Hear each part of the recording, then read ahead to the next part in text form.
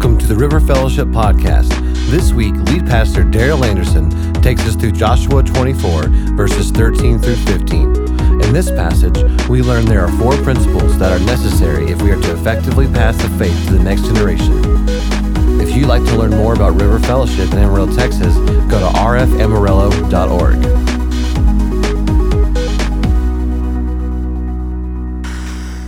I want to give a little picture of parenting. This will segue us into the message. I've got a helper. Where is it? Look. I want to illustrate just a couple of things here. This is my trusty helper. Okay, we're going to do a couple of things. The first thing is just a little tug of war. So, you ready? Okay, don't hurt me. Okay, in parenting, a couple of things are going on. This isn't the totality of parenting, but part of what's going on is a tug of war. In other words, as the dad or as the parent, I'm trying to pull him, because typically there's a line, you're trying to pull them over the line.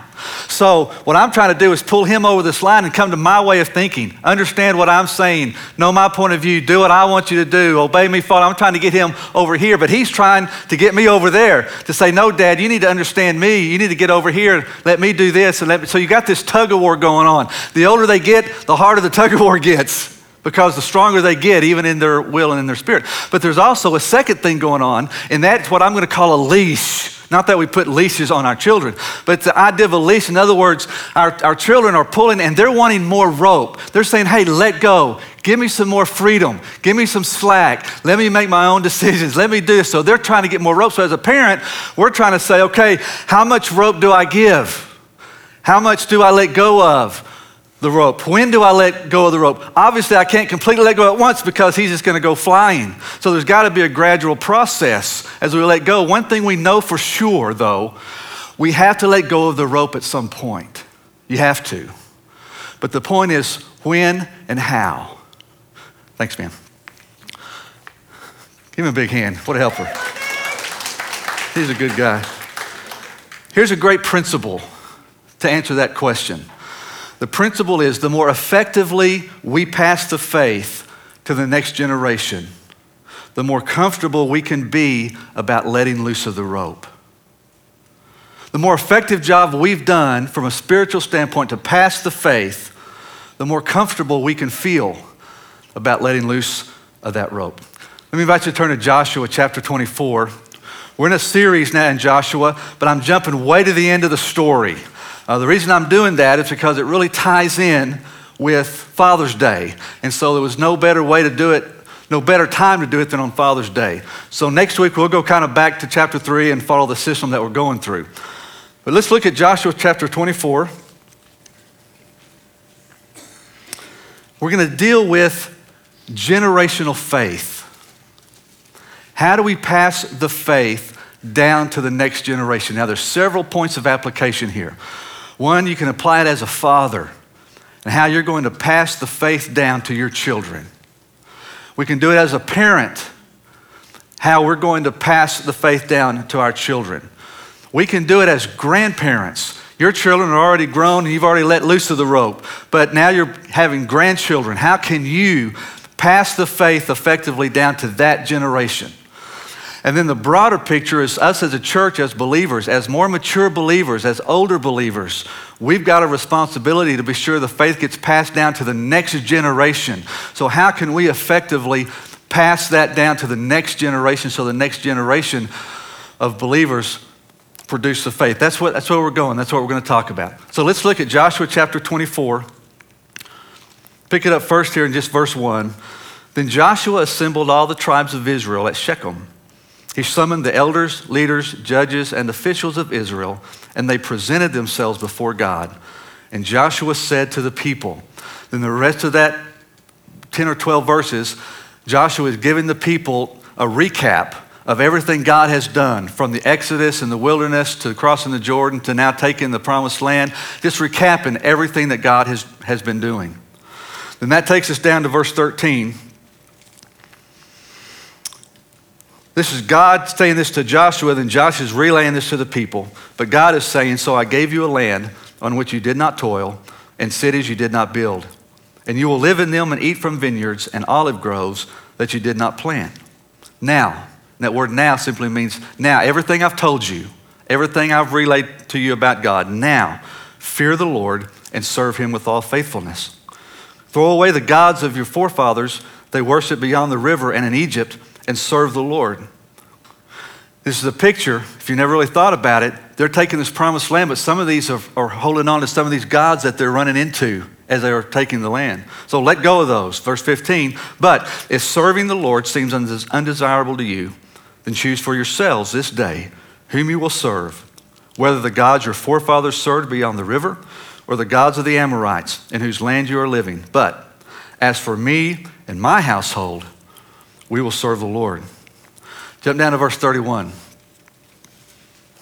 It says that Israel served the Lord throughout the lifetime of Joshua and of the elders who outlived him and who had experienced everything the Lord had done for Israel. Here's the picture. Joshua gives this great word to the people, serve the Lord, fear the Lord. And what we see is that generation bought it. They believed in it. They said, yes, we will follow the Lord. And they followed the Lord throughout the lifetime of Joshua and even the lifetime of those elders. That whole generation was faithful. Now, flip over one book to Judges. Judges is actually a follow-up of Joshua. It's just a continuation of the story. Judges chapter 1, verse 1 says, after the death of Joshua. In other words, it's letting us know Joshua's over, Joshua has died, and now we're continuing the story. But now pick it up in verse 6. Chapter 2, verse 6 of Judges. So that after Joshua had dismissed the Israelites, and that's a picture of this story we just talked about, they went to take possession of the land, each to his own inheritance. The people served the Lord throughout the lifetime of Joshua and of the elders who outlived him and who had seen all the great things the Lord had done for Israel. That's the exact same verse as we just read in Joshua. But now look in verse 10. After that whole generation that we just been talking about, after that whole generation had been gathered to their fathers, another generation grew up who knew neither the Lord nor what he had done for Israel. Then the Israelites did evil in the eyes of the Lord and served the Baals. They forsook the Lord, the God of their fathers who had brought them out of Egypt. They followed and worshiped various gods of the peoples around them, and they provoked the Lord to anger. So here's the picture. This generation with Joshua, they buy in, they follow God, and they serve the Lord, but the very next generation did not. It did not take. For whatever reason, the faith was not passed down to the next generation. So what I want to talk about this morning are 4 principles of how we can effectively pass the faith to the next generation. And I'll let you apply it as a parent, as a grandparent, as an older, mature believer passing the faith down. I'll let the Spirit make application as he will. But these 4 principles wrapped around 4 words, and here's the first word. That's to decide. Verse 15, Joshua looks at the people and he says, choose for yourselves this day whom you will serve. Choose today. Today's the day. It's as if he's drawing a line in the sand and he's saying, now's the time to make your decision. Are you going to follow the Lord or are you going to follow some other God? Today's the day to make the decision. And what he's telling the people is, I've just told you and you've seen everything about God. You've seen his works, you've seen his miracles, you've seen his providence, you've seen everything that God has done. So take all that into account, and now you make the decision. No more sitting on the fence, if you will. We've all seen that analogy where we want to sit on the fence. We've got one foot in Christ. We've got one foot in the world. We want to enjoy the things of God, peace, love, forgiveness, but we also want to enjoy the things that the world has to offer. We want to serve the Lord when it benefits us. We want to serve ourselves when that benefits us, so we try to walk the fence. Some of the Israelites are doing that, and Joshua says, no more of that. You're going to choose today who you're going to serve, God or someone else. Here's the principle. We cannot pass what we do not possess. We can't pass the faith to the next generation if we don't possess it ourselves. And he's calling that out to the Israelites, and that's our first calling here as parents. If we want to pass the faith, we've got to know the Lord and have a relationship with him. But here's the second one, and that's to model. It's to model the faith. In verse 14, Joshua gives a great admonition to the people. He says, fear the Lord and serve him. But then he follows it in verse 15 with just a very personal statement. As for me, in my house, we're going to serve the Lord. In other words, he's not just telling the people, hey, you guys need to follow the Lord and serve the Lord. I'm going to do whatever I want to do. But he's not just telling them to do something. What he's saying is, this is what I'm going to do. I'm going to model it. And not just me, but my whole household is going to model this. We're passing this down to the generation. So really what he's saying is, look at me. Watch me. Just follow me. Do what I do, and I'll show you how to do it. Now, YouTube is a great tool. I'm sure most of you have gotten on YouTube. What's interesting about YouTube is somebody can show you how to do anything and everything under the sun. Not just the normal stuff like auto repair or plumbing repair or stuff like that. Anything. I guarantee you type in anything, how to, whatever. Somebody's made a video to show you how to do that. So you just watch them. That's the idea right here, is that as a parent, as a grandparent, as an older adult, we have to be able to say, I'm going to model this for you. Watch me. This is all through Scripture. In John chapter 13, verse 15, Jesus has just washed the disciples' feet. But instead of talking to him about servanthood, it says, I have set you an example that you should do as I have done for you. So he didn't tell them to be a servant. He modeled servanthood toward them. 1 Corinthians 11:1, Paul says, follow my example as I follow the example of Christ.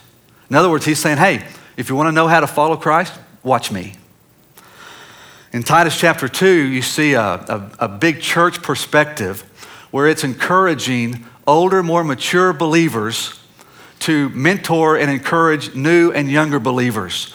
Take them under your wing, if you will, and model the faith and show them what it means to follow Christ. So we're to model the faith, and here's the principle to this.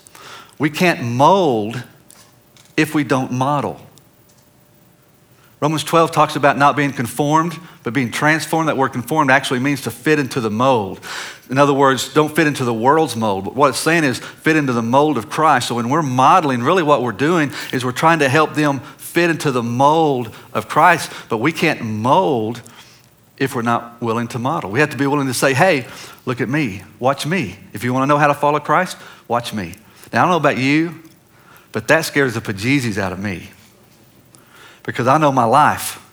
And for me to say, hey, follow me as the way I follow Christ, that's a scary deal. Why?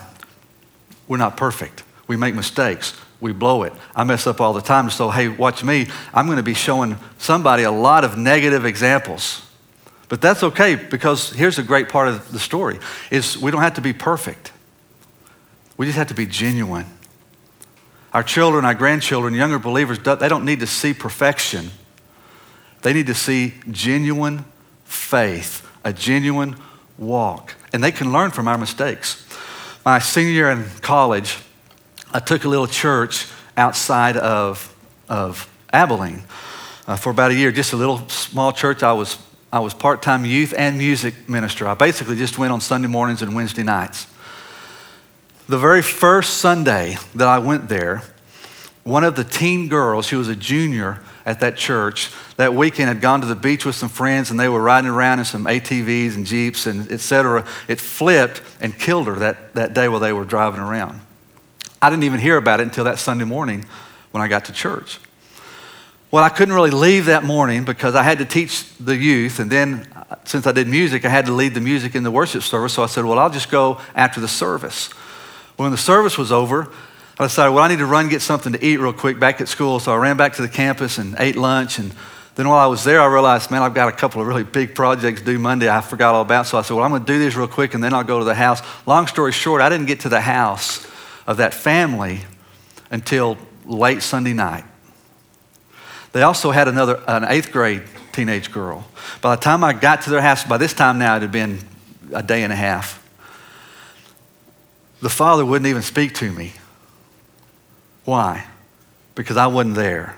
When they needed me, I wasn't there. And I waited so long to get there that I lost the right to minister to that family. I lost the relational dynamic to that family. For the whole year I was there, we never had a relationship again because I made a big mistake by not being there.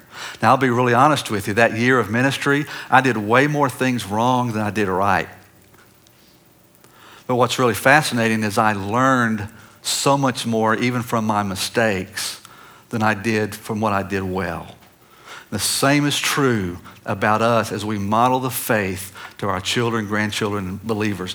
They can learn a lot from our mistakes. In fact, they need to learn how we deal with mistakes. They need to see how we deal with our temptation and sin. When we do blow it, when we do fall, what do? Do we just rationalize it? Do we just ignore it, act like nothing happened? No big deal. Or do we fall on our knees and confess it and deal with it and admit it? They need to see all of that. So the really great news here is we're not modeling perfection. They know we're not perfect. We don't have to try to prove we're not, but we're modeling a genuine faith. But here in verse 14, Joshua gives us two very specific things to model. That's fear and service. He says, fear the Lord and serve him. So we model both fear and service. We model heart and hands. We model attitude and activity. That word fear here, it's not the tremble and can't move, the story I shared about my wife a few weeks ago. That's not the fear here. This fear is to revere, to honor, to respect, to awe. And it has to do with how we see God. In other words, when we see God in all of his power, his glory, his majesty, his love, his grace, see him for who he is in all of his majesty, the only appropriate response is reverence and awe and worship. That's what this word is. The word serve here means to work, to labor, to do ministry. It's the hands, it's the practical ministry. So really what he's saying here is you're not modeling perfection. What you're modeling is a heart for the Lord and a service to the Lord. We're modeling a genuine faith that says, I love you with my heart, and because of that, I'm going to serve you with my hands. We're kind of modeling the lifestyle of a follower of Christ. So it's not perfection. What they need to see is that it's real.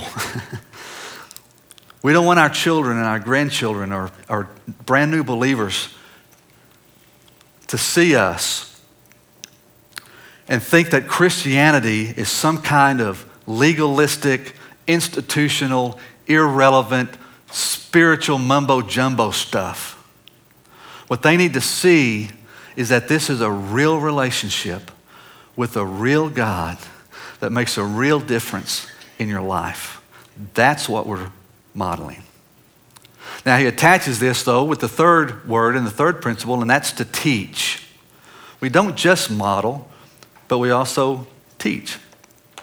Back in Joshua chapter 4, we'll look more at this probably in a couple of weeks, but we see now Joshua and the children of Israel actually crossing the Jordan and going into the promised land. God had spoken to Joshua and said, some things I want you to do. And one of those things is I want you to find 12 men, and they're going to go into the middle of the Jordan, and they're going to gather 12 stones. And they're going to gather those stones from where the priest stood while holding the Ark of the Covenant. And so sure enough, when they go through, they grab these stones, and these stones end up in Gilgal, and Joshua makes a memorial. It's not an altar that they worship at, but it's a memorial. It's a sign. It's a place that they can be reminded of what God did. And in Joshua chapter 4, verse 6, it says that these stones will serve as a sign among you. In the future, when your children ask you, what do these stones mean? Tell them. In other words, teach them what God's been doing. If you think about it, there were children born in the wilderness that had no idea what had happened in Egypt. There were children born after they crossed the Jordan in the promised land that had no idea what God had done in the wilderness or getting them through the Jordan. There were children that were so young they didn't comprehend what had taken place. So what he's saying now is, so we can recap and highlight everything that God's been doing in this process, we've set up this reminder, this memorial, what? To teach, so that when kids say, hey, Dad, what's that? We're able to say, well, let me tell you about God, what he's done. It's to teach them. He broadens it in verse 21 and verse 22 of chapter 4. He says, in the future, when your descendants ask your fathers, what do these mean? Tell them. In other words, when your children's children's children's children ask, generations down the road when they ask, when there aren't any more generations that were a part of that experience, ask. What do you say? In other words, what he's trying to say is teach them, not just model them. In Deuteronomy, there's a portion of scripture, it's called the Shema. It's Hear, O Israel, the Lord our God is one. It's an affirmation of Judaism. It's a declaration that there's one God and we have our faith in that one God. But in the midst of that, in verse 7, it says, impress them on your children. Talk about them when you sit at home and when you walk along the road, when you lie down and when you get up. Now, when I first read this word impress several years ago, I thought it meant, because I kept thinking, I kept thinking this press, and I kept thinking what that means is just cram it down their throat. Just force feed them the word. Just make them believe. That's not what this word is at all. This word simply means to repeat. It means to keep doing it. It means to make it a lifestyle. That's why it says, after impress them, it says, talk about it when you're sitting at home, when you're walking along the road, when you're lying down, when you're getting up. We could translate that now into our modern day family experience and say, do it when you're taking them to school, when you're taking them to ball practice, when you're going out to eat lunch, when you're at the dinner table, when you're sitting around and watching TV, when you're going on vacation. In other words, it becomes a lifestyle of teaching and modeling. It's not a school environment. It's not a legalistic environment. It's a natural lifestyle environment. And the picture here is that the faith has become so embedded in me, and it's such a part of my lifestyle as a parent, as a grandparent, as an older, mature believer, that in my everyday lifestyle, when I'm around my children, when I'm around my grandchildren, when I'm around young believers, I'm almost unconsciously modeling, because it's the lifestyle, but then I'm very intentionally taking those teaching moments to talk to them about God. If they ask a question, you see something when you're driving, hey, so it becomes a lifestyle of continually talking to your children and grandchildren about Christ. Here's the catch, though. Here's the principle. We cannot teach what we do not know.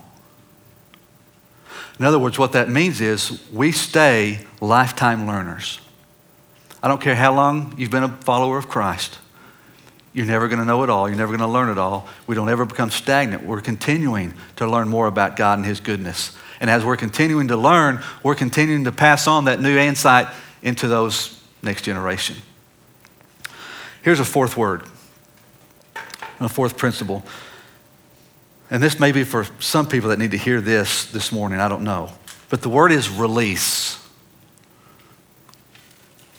Yes, we decide. Yes, we model. And yes, we teach. But we also have to be willing to release. And by that I mean, here's the principle. We are not responsible for what we did not choose. We're not responsible for what we did not choose. If you remember back in Judges chapter 2, it said that the generation of Joshua, they bought into it and they followed God the entire time. But the next generation did not. For whatever reason, the next generation didn't carry the faith and follow God. Why? Was it because the first generation did a bad job of passing it down to the next generation? I don't know. I don't think so based on the rest of the passage. Or could it be that the next generation just said, we're going to rebel and we're not following God? I don't care how good of a job you've been doing to try to pass your faith down to me, I'm not taking it. And so they just rebelled and made their own decision. Sometimes that happens in our own lives and in our own families. As a parent, as a grandparent, as mature believers, we've tried to pass the faith along. We have modeled, we have taught, we've done everything that we can do. But the next generation, our children, they just didn't take it, or they haven't taken it. And there's a lot of guilt involved. We're not responsible for what we did not choose. There's a great story in Luke chapter 15. We all know the story well. It's the story of the prodigal son. We have a father. Father has two sons. One son stayed at home, but he's legalistic and self-righteous and greedy and all kinds of attitudinal issues. The other son, which we talk about a lot, the prodigal, he was just wild.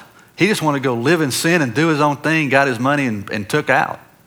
So this father has two sons. They're both dysfunctional. Neither one of them serving the Lord the way they should. So we may be saying, he's a bad dad. We can't say that because in the parable, he's God. And we understand that God's the perfect father, the ultimate father. And if you think about it in reality, God has a bunch of wild, rebellious children. I'm one of them, sometimes. So just because the children are wild and rebellious doesn't mean that the parent was bad or did a bad job or didn't. That's not always the case.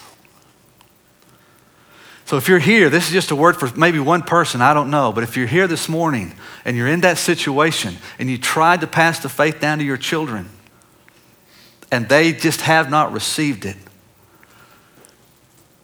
they're responsible. Because at some point you let go of that rope and they've got the rope and they make their own decisions. So what do you do if you have children or grandchildren that are in the midst of rebellion and wild state and living the prodigal life? You do the same thing the father did. You continue to love them. You continue to pursue them. You continue to be there for them. You continue to keep the communication lines open. You know why the father knew that the son, when he was far away, was coming home? Because he was looking every day. Maybe today's the day he's going to come home. What happened when he came home? Man, he threw a big time party. He didn't scold him.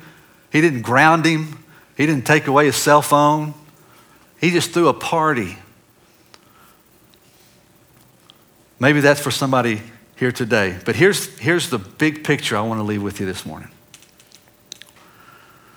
The importance of passing the faith to the next generation.